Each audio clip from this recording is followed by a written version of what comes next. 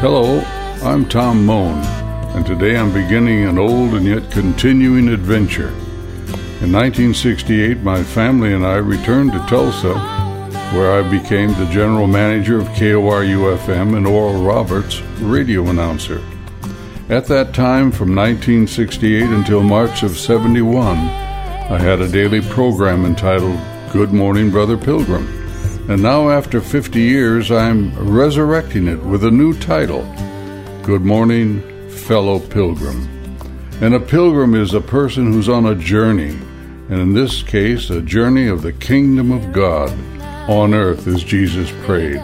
So I hope you'll join me as we look into the past, the present, and the future.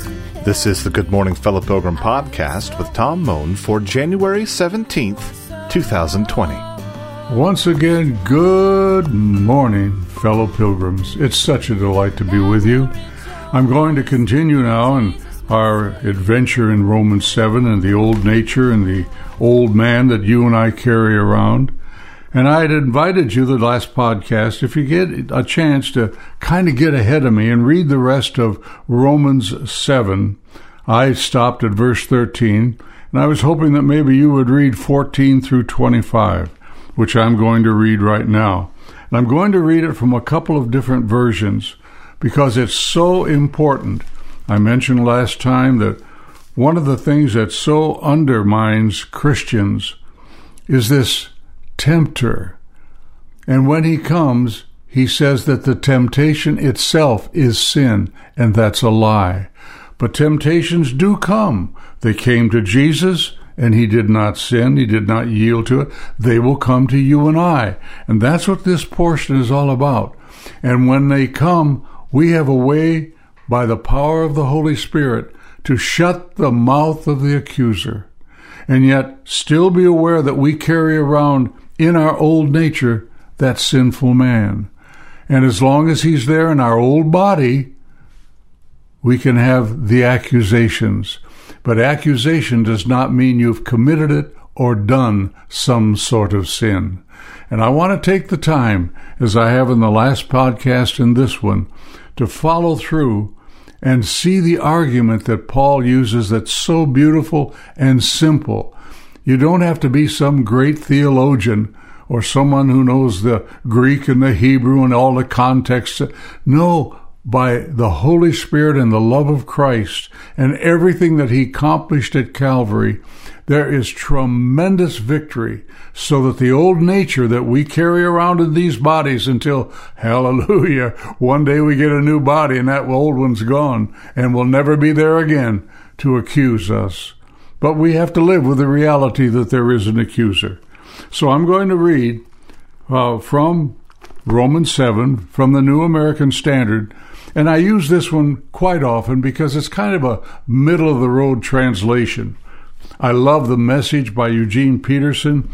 I love the New Living Bible and the Life Application Bible. I love the New Passion Bible. So I love all the different versions because they each throw a little bit of light, a different angle.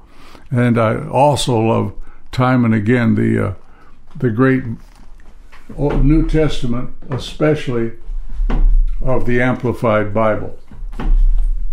I love that Amplified Bible. Well, here we are, going on now from last week, verse 14, Romans 7, New American Standard. For we know that the law is spiritual, but I am of flesh, sold into bondage to sin. For that which I am doing, I do not understand. For I am not practicing what I'd like to do, but I'm doing the very thing I hate. But if I do the very thing I do not wish to do, I agree with the law, confessing that it is good. So now, no longer am I the one doing it, but sin which indwells me. For I know that nothing good dwells in me, that is, in my flesh. For the wishing is present in me, but the doing of the good is not. For the good that I wish I do not do, but I practice the very evil that I do not wish. But if I'm doing the very thing I do not wish, I am no longer the one doing it, but sin which dwells in me.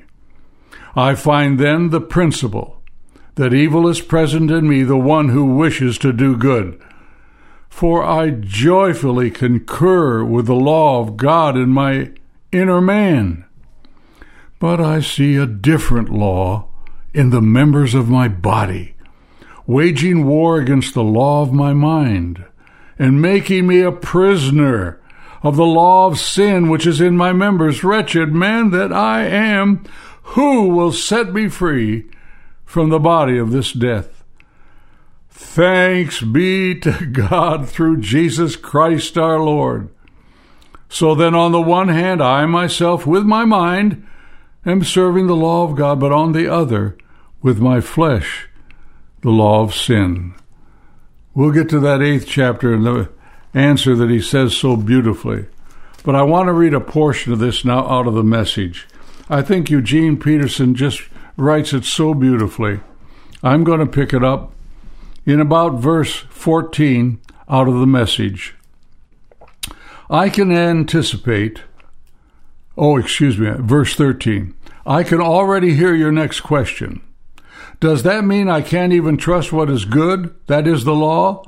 Is good just as dangerous as evil? No, again. Sin simply did what sin is so famous for doing, using the good as a cover to tempt me to do what would finally destroy me. By hiding within God's good commandment, sin did far more mischief than it could ever have accomplished on its own. I can anticipate the response that is coming. I know that all God's commands are spiritual, but I'm not. Isn't this also your experience? Yes, I'm full of myself after all. I've spent a long time in sin's prison. What I don't understand about myself is that I decide one way, but then I act another, doing things I absolutely despise.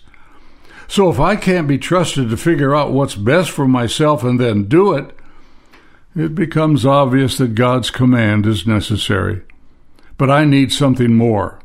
For I know the law, but still can't keep it. And if the power of sin within me keeps sabotaging my best intentions, I obviously need help. I realize I don't have what it takes. I can will it, but I can't do it. I decide to do good, but I don't really do it. I decide not to do bad, but then I do it anyway. My decisions, such as they are, don't result in actions. Something has gone wrong deep within me and gets the better of me every time. It happens so regularly that it's predictable. The moment I decide to do good, sin is there to trip me up. I truly delight in God's commands, but it's pretty obvious that not all of me joins in that delight.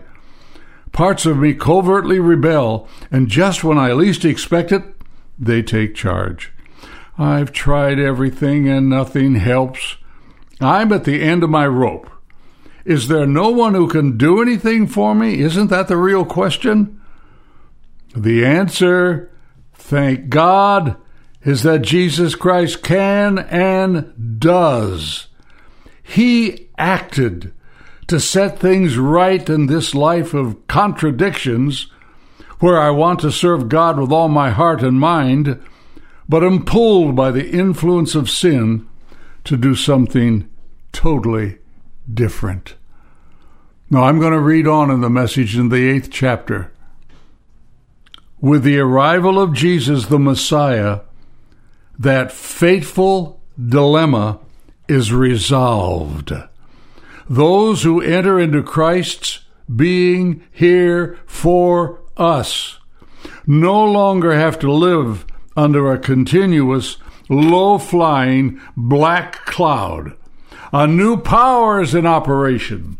The Spirit of life in Christ, like a strong wind, has magnificently cleared the air, freeing you from a fated lifetime of brutal tyranny at the hands of sin and death.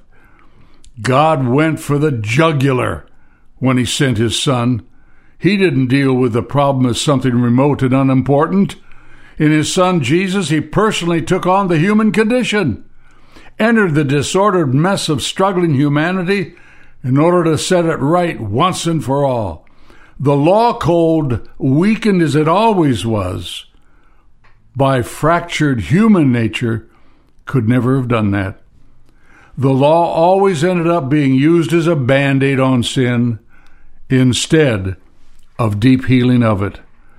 And now that the law code asked for, and now what the law code asked for, but what we couldn't deliver is accomplished as we, instead of redoubling our own efforts, simply embrace what the Spirit is doing in us.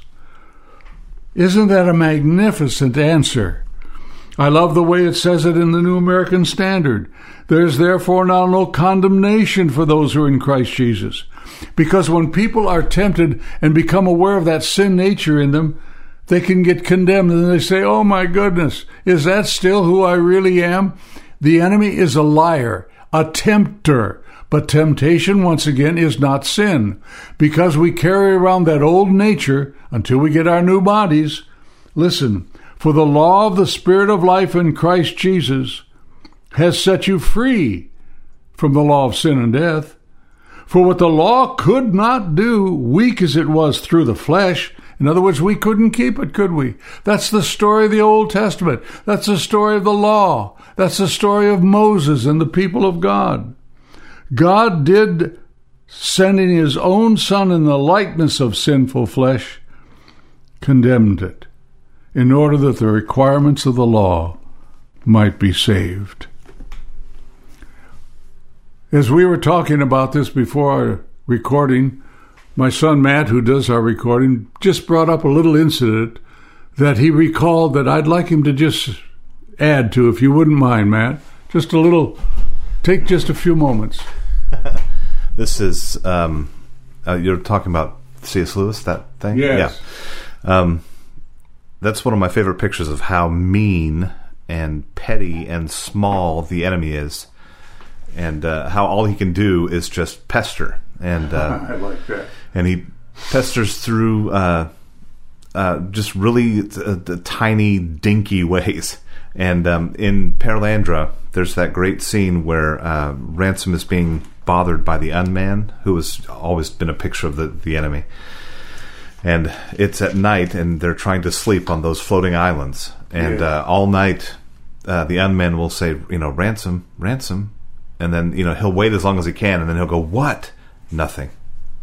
The response is always, no, nothing. Just to harass. It's just a harassing, it's always such a great picture, because we make in our head this idea that the enemy is so big and large because it feels so immediate sometimes. And he seems so present. Yeah, but the thing is, what he's doing is only the smallest thing.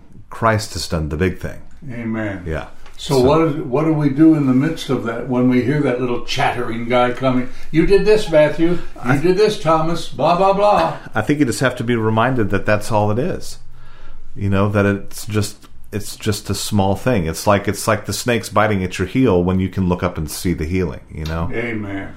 Yeah. So. Praise God. I thank you, Matt. I just appreciated your bringing that to mind. I want to close by doing what Watchman Nee used to call pray reading the Scripture. And what that simply means is you take the Scripture and you use it as though it were prayer, because Scripture is, for me, oftentimes prayer.